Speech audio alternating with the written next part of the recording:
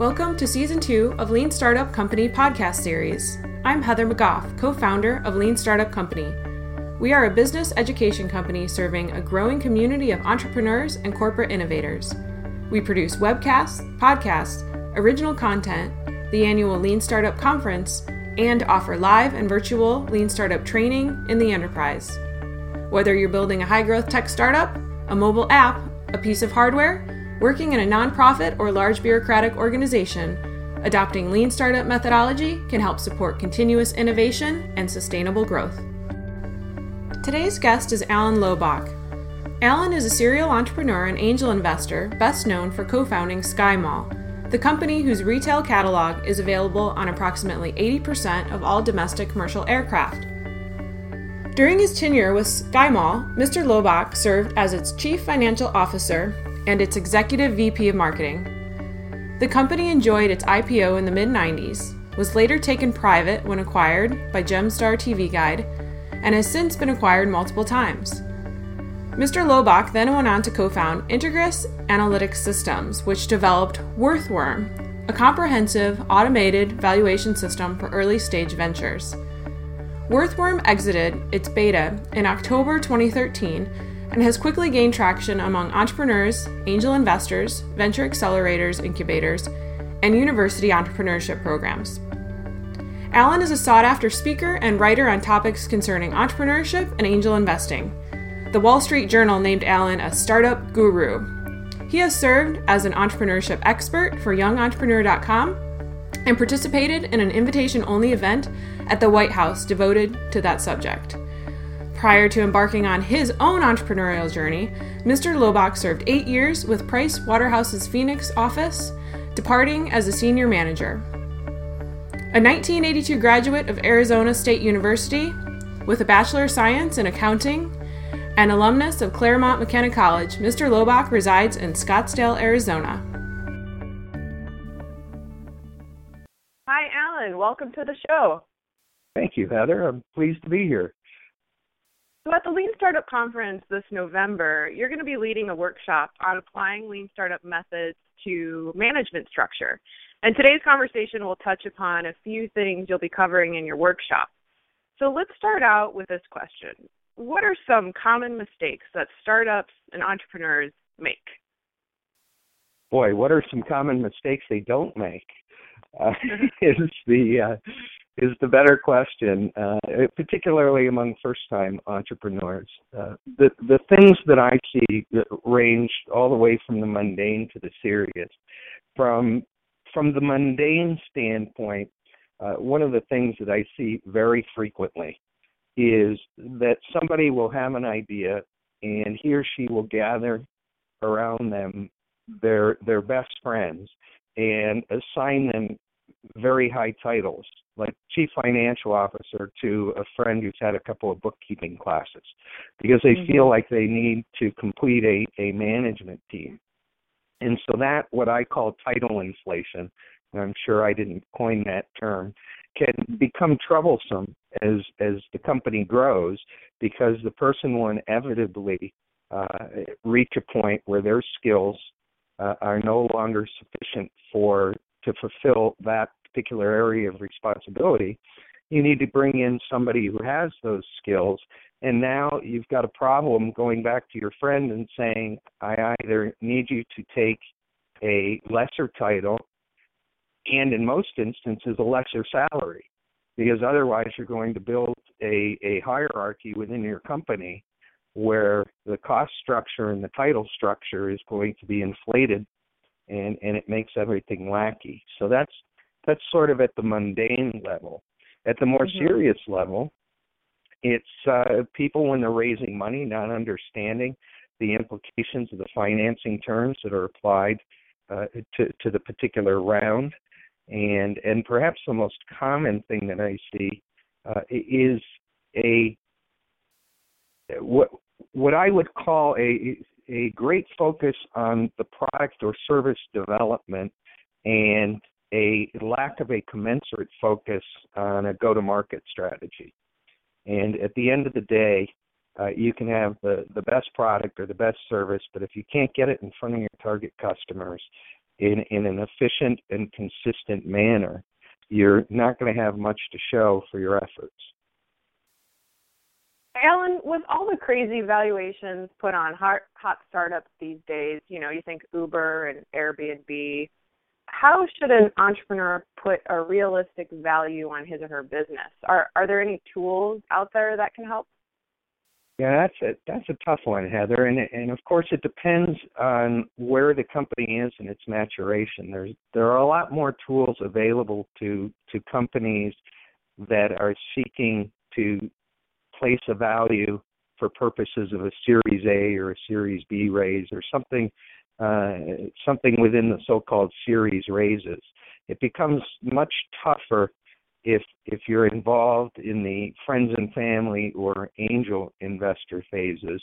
But there are some things that you can do. First of all, most cities where a lot of entrepreneurial activity is taking place have some fairly sophisticated and experienced early-stage deal attorneys, and they should generally have a fairly good handle on what valuations are like for a particular vertical at a particular moment in time and at a particular stage of development. So deal attorneys are a good place to turn to. Secondly, sometimes the data will be revealed on a Crunchbase or a Mattermark or a pitch book or some service like that. And then finally, as you may or may not know, I co-founded a company a couple of years ago that offers an online tool called Worthworm, and it's intended to assist people with valuing pre-revenue and early revenue companies. So it sounds like what you're saying is people shouldn't watch the HBO program Silicon Valley and get the lessons from that. No. The Silicon Valley program is, at the end of the day, TV and drama, as is Shark Tank, by the way. So I often get asked about Shark Tank, and while I find it good entertainment, I also find that many of the things that are pitched on Shark Tank are not within the traditional nature of ventures that angel investors and VCs would typically follow and invest in. And their approach to valuation is often very, very different than it would be in a true entrepreneurial situation. And that's been written about in the past. So, no, yeah, I wouldn't take my lessons from that. I remember speaking to, I think it was the president of the Entrepreneurship Club at the University of Florida, and he said, oh, yeah, I know about 35 people who have been on the show Shark Tank, and, kind of gave me the criteria that they have to meet to be on it, and had a lot to do with, zany personalities and products, of course. Yeah, I mean, you can see it. It's some of the things that are pitched on there are what I would call investor quality businesses, and I mean that in the conventional sense of the angel and venture capital communities. But a lot of the things that are discussed on there and pitched are more lifestyle type businesses that most angel investors and VCs would typically shy away from. So yeah. All right, well, we'll get back to reality. As we know, entrepreneurs wear many hats, especially in the early stages of building a company. What areas do you think are most important for managers to focus on? Well, first of all, I think that's one of the best things about being an entrepreneur, and one of the most exciting things is being able, if not compelled, to wear a lot of hats. I think that's how you develop a range of skills that makes you a better business person. So while it's difficult, I think in many ways it's one of the more exciting aspects of being involved in entrepreneurship. In terms of what they ought to concentrate on, at the end of the day, I think you'll hear this from most anybody that is in the industry. Traction is what counts. You got to be able to sell, and you got to be able to sell, hopefully at a profit, although some are doing it on the eyeballs approach and with profits to come later, or the user approach with profits to come later. And so once again, I think far too often entrepreneurs focus an inordinate amount of their time, both from a management perspective and from resources, and also in terms of capital, on building a product or service without having a good sense of what their scalable early adopter use case will be, so that they can gain rather immediate traction and begin to scale that traction within that early adopter community. And it boggles my mind that so often they leave those things to chance. And the idea of, I'm going to reference an old movie here, but the idea of the Field of Dreams marketing strategy still seems to be prevalent in not only the entrepreneurship community, but just the business community in general. You know, if you build it, they will come. Exactly. Yeah, and frankly, we made that mistake back with SkyMall, because we thought that we had a captive audience, which we did, and felt fairly comfortable that if we placed the catalog in the seat back pockets with compelling products and fair prices, that people would flock to it. And our early projections of conversion rate were so wildly optimistic that it's, you know, in retrospect, it's laughable. Now, we were able to turn that around and turn it into a successful business and ultimately take it public. But if you looked at the early projections, it was definitely somewhat of a Field of Dreams strategy. So, Alan, how would you say entrepreneurs can identify the key value drivers of their business? Great question. And I am a big proponent of key value drivers. I'm a big proponent of the idea that with any particular company, there's a handful of metrics that if you watch and you manage them closely, you should be on a relatively strong path. And that if you fail to watch those and manage those closely, then you're going to have a difficult run at things. So I think that, first of all, one of the best places you can look at, we're in a great age because so much information is available to people. So if you have a public company analog to the type of company that you're starting and that is in an early stage, you can read their S1s and their 10Ks and the other reports that they file with the SEC. And in many instances, those mention metrics that those companies follow in order to manage their business. So that's one place that you can get some ideas. Secondly, and I'll be talking about this at the startup conference in November, I think it's important to think of yourself as the founders or the leaders of an organization as being on an island. And you're each on an island. You can't speak with one another, and you can't speak with anybody else. And just ask yourself, what numbers were they delivered to you daily or weekly or monthly or all three? What numbers would you think you have to have in order to feel like you had a good sense of where the company was at that moment in time? And really think through that question. And try and whittle those down to 5 to 7 key performance indicators. Finally, there's pirate metrics, which people can look up on Google and elsewhere, are a good basic set of 5 metrics that are broad enough that they'll apply to most every business, but specific enough that they're meaningful. And so I would encourage people to follow all 3 of those and see where they end up.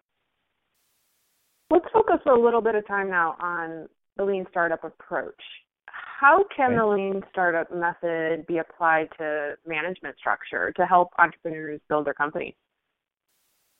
One of the great things that drew me to Lean Startup is that it added a structure to an activity that had been ongoing for many years prior to the introduction of Lean Startup, but people did it in a somewhat haphazard and unstructured fashion. And what Lean Startup in part brought to things was it said, look, we have to create a learning organization first and foremost that's in alignment and that's efficient. And those same three principles apply to the management of a company. You have to have alignment among the leaders of the company. They have to understand what their vision is and be unified on that vision. And they have to be efficient. You can't spend your time managing problems that are of low priority at the expense of managing issues that are of high priority. And you have to be a learning organization. You have to have things in place that capture data, as we've discussed, that capture processes so that they're repeatable and reliable, and that surface issues within a company quickly, and then provide a process to assess those issues, get to the root cause, and solve them rather than simply discuss them and move them out into the future. And so they never get solved. They simply plague the company. And so many young companies are taught, the focus is so strongly on how to get your product or service to market and how to raise your first round of funding through pitch clinics and all of those things. But there isn't nearly as much of a focus on what do you do when you've got traction and you have to start building a company at a fairly quick pace. And how do you do that? And you're not taught how to manage those companies. And so I work with an organization, and my advisory service focuses on working with companies at that stage, roughly 2 to 50 million, 10 to 250 employees that are struggling with those sorts of issues. And we've created a structure, a management framework that allows them to unify the vision, make sure they have the right people in the right seats, make sure that they're capturing data and having that data reported in a way that is measurable and actionable. There's no sense in gathering data if it's not actionable.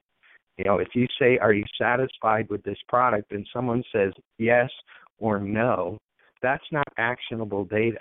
What do you do with that information? And then documenting the processes within your businesses, but not to the extent that you're writing 40-page procedural memos, but that you're capturing the 80%, or you're capturing the 20% of the procedures that cover 80% of the reliability and compliance within the company. So that ensures that everybody is on the same page, speaking the same language, following the same procedures, so that what results is reliable and valid.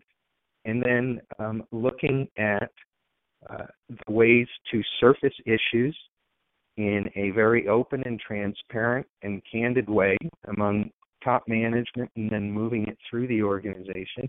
And then finally setting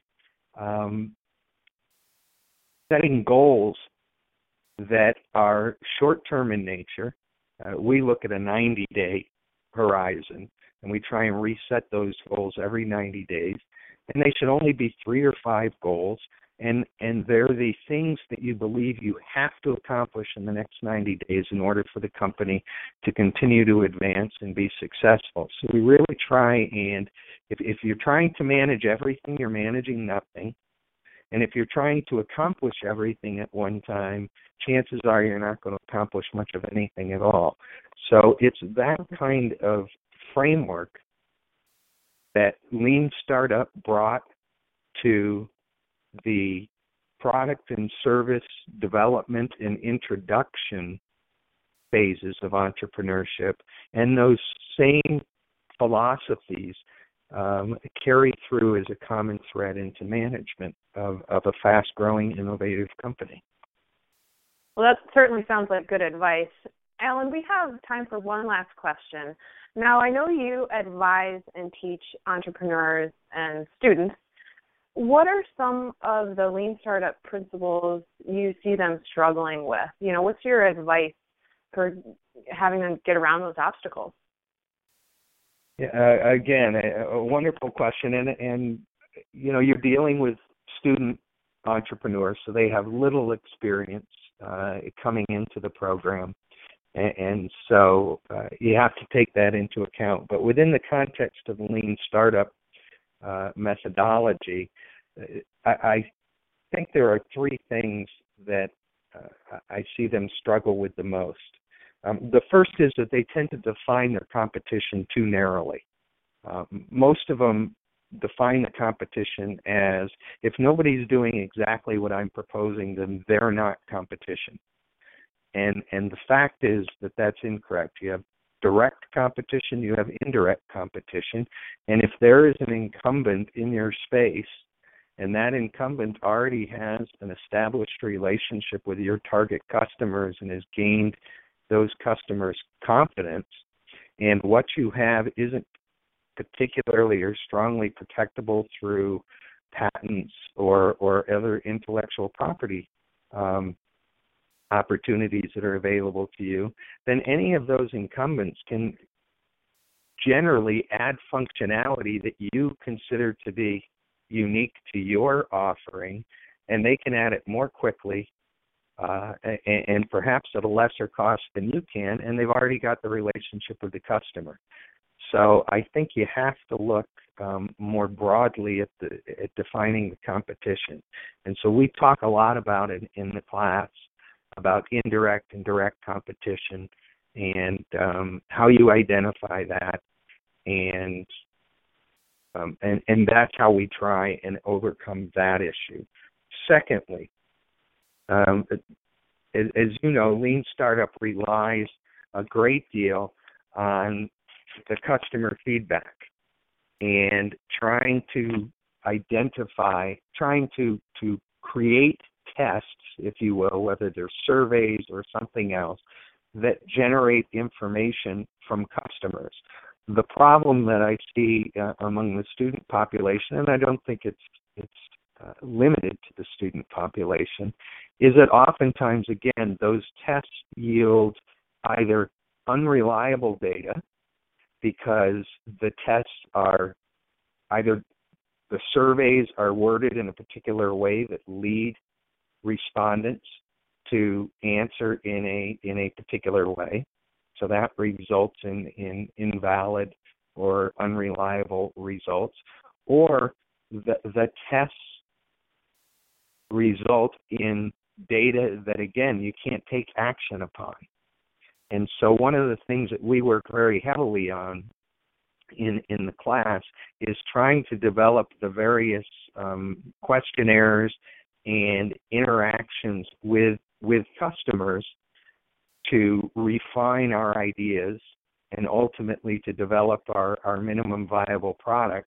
We try to develop those tests and questionnaires in whatever form those tests may take in a way that yields reliable and actionable data. And one of the ways that I do that is using what's called a so what test, which again I'm not taking credit for coining, but if you're going to ask a customer a question, prior to asking that question, as you're preparing those things, you ask the question, you ask yourself, so what? And you keep asking yourself, so what, until you've refined that question down to a point where the answer would yield information that you could act upon. So let me give you an example. If all of the databases that are freely available to you let's say you're selling to small businesses. You hope to sell to small businesses. That's who you're targeting. And if all the databases that you have define a small business as they stratify them as under 50 employees, 51 to 100 employees, and so forth, and you ask questions about those small businesses that don't fall within the stratifications that are available to you through public databases, and it's going to be very difficult for you to act upon that information and build upon that information through these databases that are available to you at little or no cost. So why ask the question? Why ask a question that you can't make the greatest use of? So we work very hard on trying to craft tests that can yield valid and actionable results.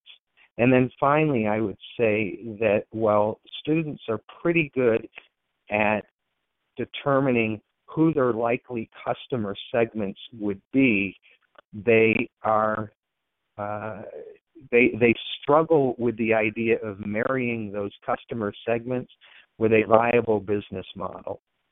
And for instance, their customer segment might be fellow students, because that's the customer segment that they know best at this particular moment in their development. But then you may find with a business model that the amount you need to charge is well out of the realm of what the average student could afford for that particular product or service. So bringing alignment to the customer segments and your business model is something they struggle with a great deal. And the way that we overcome that is through discussion, through looking at various business models that are available to the student for the particular venture that they're contemplating, and trying to come up with a pricing scheme and business model that is more conducive to the customer segment or segments that they've selected. So I like that you said, ask so what. When they're documenting, their findings or their actions, what are they using to do that? Say, I know for me, my sweet spot is sort of like a 45-minute phone call, and I feel like I, get most of the information I need by that point. But with various team members doing that sort of thing, how are they documenting it? Well, a lot of them choose to use some sort of survey, whether it's MailChimp or something like that, which is a wonderful tool. But it all comes down to what the questions are. And so we spend an awful lot of time trying to refine those questions, identifying the objectives of each question and what you're hoping to learn with the answers, and then how you would act on those answers if you were to receive them. And so maybe the clearest example I can give you, while it's not necessarily venture related, but it applies to an awful lot of people, is take a person's resume. We're so often taught to just put bullet points down that say, we accomplished this, or I can keyboard at 100 words a minute, or something like that, where we're just knocking out, if you will, features, but we're not relating it to our prospective employer. So I challenge people when they put together resumes to ask, so what? Okay, if you can keyboard at 100 words a minute, so what? What conclusion do you want the prospective employer to draw from that statement? And why would you leave that to chance? Why would you leave that conclusion to chance by not completing the statement? So instead of just writing down, I can keyboard at 100 words a minute, say I can keyboard at 100 words a minute, which means that I can accomplish more in less time and be more productive for you and more efficient for you, and perhaps save you dollars in personnel costs because I'm capable of doing the work of potentially 1.5 to 2 people. That's the conclusion you want people to draw. It's similar when you're looking at a venture and they're developing tests. If you're going to ask a question, you've got to play out in your mind what conclusions you want to be able to draw from the possible answers that you could be given to that question or those questions.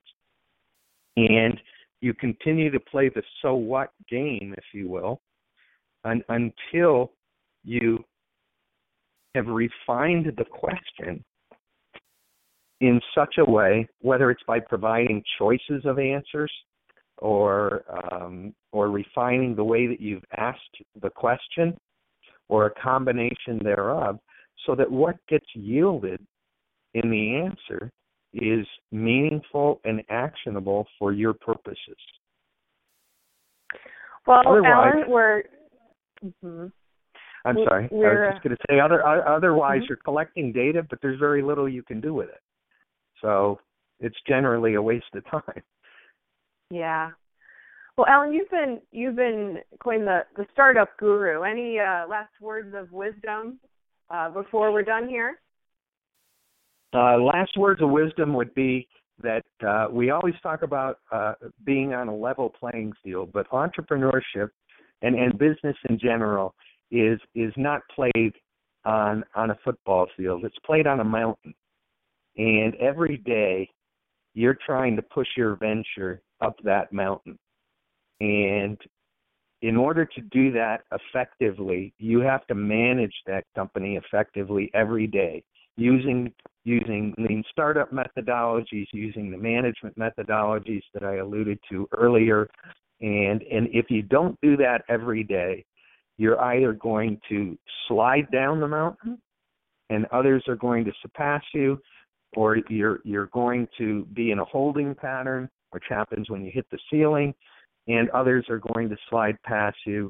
And so the thing that I would ask people to keep in mind in terms of entrepreneurship is to keep that visual in, that it's not a level playing field that you're on. You're on a mountain, and you're pushing that venture up every day.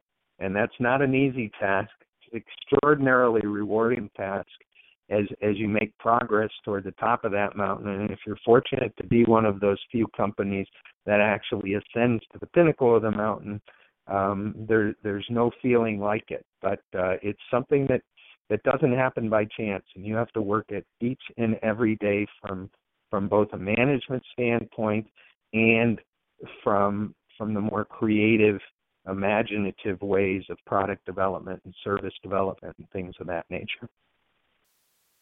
Well, Alan, thank you so much for your advice and time today. We appreciate having you on the show. Heather, it's been my pleasure. I'm looking forward to meeting you at the conference and having an opportunity to talk with all the entrepreneurs that are attending. Thanks to our guest, Alan Lobock. I'm Heather McGough from Lean Startup Company. Our team looks forward to having you join us for upcoming podcasts and webcasts. You can also follow us on Twitter at Lean Startup, register for our flagship Lean Startup conference, or follow our blog. Visit leanstartup.co for more information.